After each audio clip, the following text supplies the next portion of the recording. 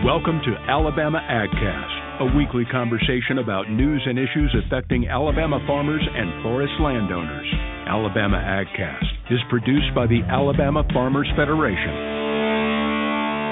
This is Mike Moody, host of Alabama AgCast. In this special AgCast Extra episode, our microphone travels to the State House in Montgomery, where the Alabama Farmers Federation External Affairs team, Brian Hardin, Preston Roberts, and Russ Durrance, give us an update from the Alabama legislature. Hey everybody, it's Preston Roberts, Director of Ag Legislation for the Alabama Farmers Federation. We're coming to you from the State House this week, and I'm excited to be joined by Russ Durrance, Director of State Legislative Programs, and Brian Hardin, Director of External Affairs. Guys, what you think about this week? It's been a busy week. We had kind of our package, our 2022 farm package of bills that we're really excited about that are kind of hitting the ground running.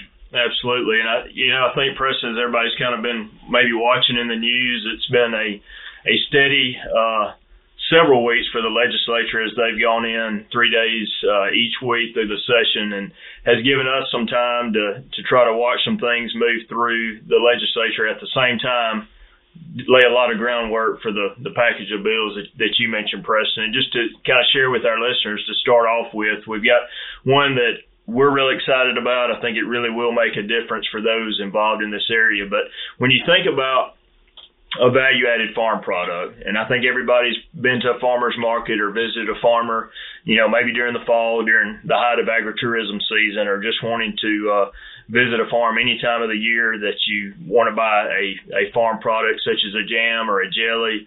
It could be anything that is made from, it could be from honeybees, fruits and vegetables. It could be any type of farm product. But we want to see the same sales tax exemption for products that are from the farm that are further processed as we would see for the raw product. And really the reason we believe that is so important is that if a farmer is investing into their farm by, it could be additional employees, it could be equipment, they're obviously being an entrepreneur and trying to develop that product for market, but they're putting everything into developing that product from their farm. And they're, it's really like they're selling their raw product. It's still their product. They put everything into it. But right now, if you further process that product, they have to charge sales tax. You could be as simple as if somebody had cut flowers they raised and they wrapped up those flowers and, tied some pretty bows on it, whatever, made them look really nice, maybe put them in a vase. That is further processed, so they would have to charge sales tax on that. So this bill would keep farmers from having to charge sales tax. We feel like this is a win-win for the consumer as well as the farmer. And also just really ties into the momentum we hope to have as a state with Sweet Grown Alabama. Hopefully all of our listeners are, and everybody in the public, if they haven't heard about Sweet Grown Alabama, they're starting to see it more. They're doing a great job. Ellie Watson with that program. It's been a wonderful partnership with the Department of Agriculture and Industries, many others that have stepped up to support Sweet Grown Alabama. But this is kind of that next step. Instead of just being focused on the strawberries, let's be focused on what are the other products that somebody can buy and support their local farm economy. And so that'll be in the House, sponsored by Representative Van Smith, serves Autauga and Chilton counties. HB 412 is that bill number, and we'll be continuing to follow that for you and expect a Senate version to be introduced next week as well. Yeah, we're sitting here in Representative West Kitchen's office, and I'm actually looking on the desk over here, and we've got kind of a Sweet Grown Alabama flyer with some Hornsby Farm jam, and that kind of, that's exactly what we're talking about, are those products that are grown by a member. And they're the ones that are adding the value. They're creating something different from that product that they grew, and we want to encourage that creativity, and really expand on the Sweet Grown Alabama brand. So really excited about what this legislation has the possibility to do for that program and for the state and for the farmers that we represent. Yeah, and I think, just a couple other examples I'll throw in is, we talk about bull peanuts, or it may be, I know recently we've got some great farmers that come in for our legislative reception each year, Preston Russ and, Jimmy Carmack from Jefferson County. He had a honey paste, so there's so many different products that it's adding value back to the farm, and that's so important just from a bigger picture. And I think this is part of the message that we'll be sharing with the legislators here is that, as we deal with an aging farm population, we know that Alabama is the whole country, every possible way we can enhance, encourage, promote entrepreneurship, look at other ways where more members of the family can stay on the farm to make it more sustainable. That's what we need to be about as the Alabama Farmers Federation. I think that's going to give us the opportunity. Yeah, so since its inception, the Sweet Grown Alabama program really has done a great job of helping to create other avenues and different markets and things like that for our family farms here throughout the state of Alabama.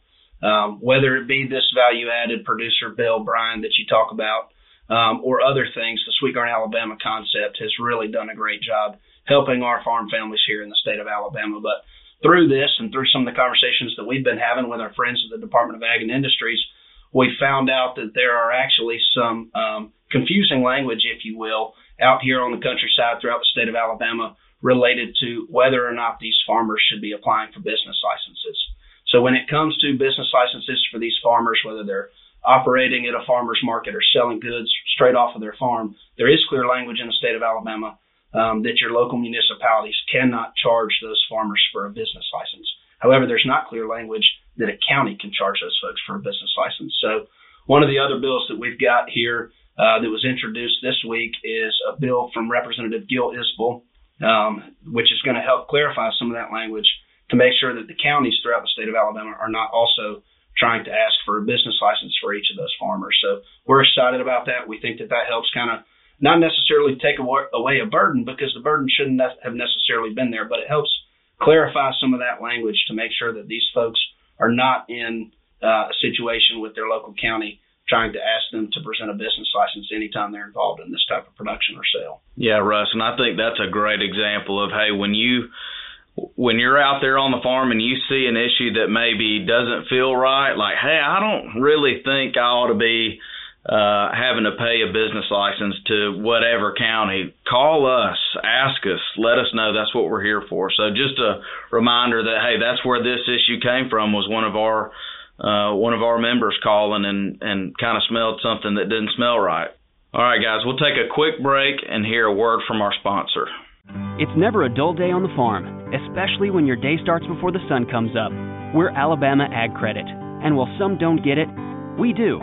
As the local experts in rural real estate financing, we've helped farmers finance everything from homes and land to tractors and crops. Because sometimes your natural resources need financial resources. A third bill that was introduced this week that we're watching closely is ad valorem taxation exemption for grain bins and grain storage type facilities. Another issue that came from one of our members. The State Department of Revenue sees or has interpreted the Alabama law to say that grain bins should be taxed like a barn or any other structure there on the farm. And our argument has been all along that a grain bin acts more like that tractor or that plow or any kind of implement that you may be using on the farm, because it is a key part of the cultivation of your crop and the drying and the conditioning. It is essential, and the storage is essential as well. So we're trying to change kind of and clarify the tax law to make sure that those grain bin structures are not taxed at the same rate as your barn, but more along the same rate as your tractors and implements.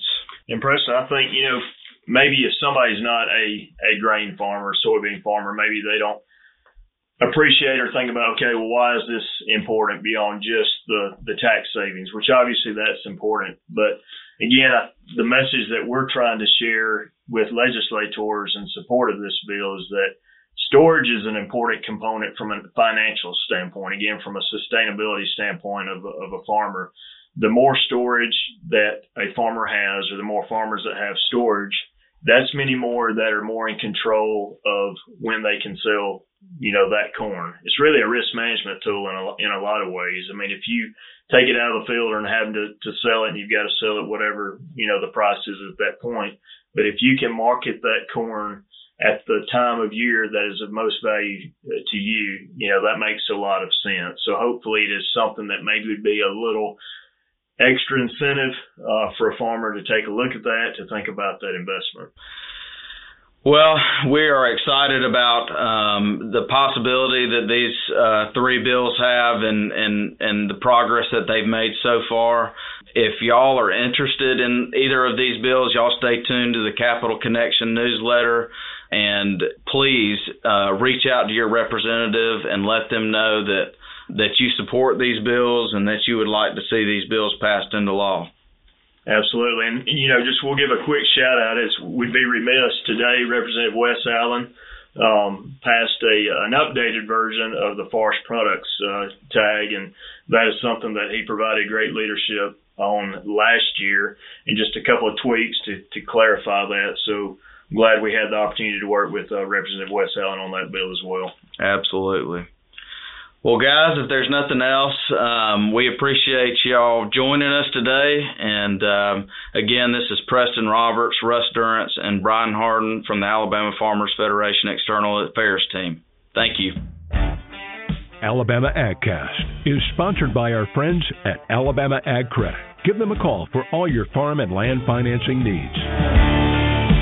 For more information about today's conversation, check out the show notes or visit alphafarmers.org/agcast. Be sure to follow Alabama Farmers Federation on Facebook, Twitter, and Instagram. Tune in next week for another timely conversation from Alabama AgCast.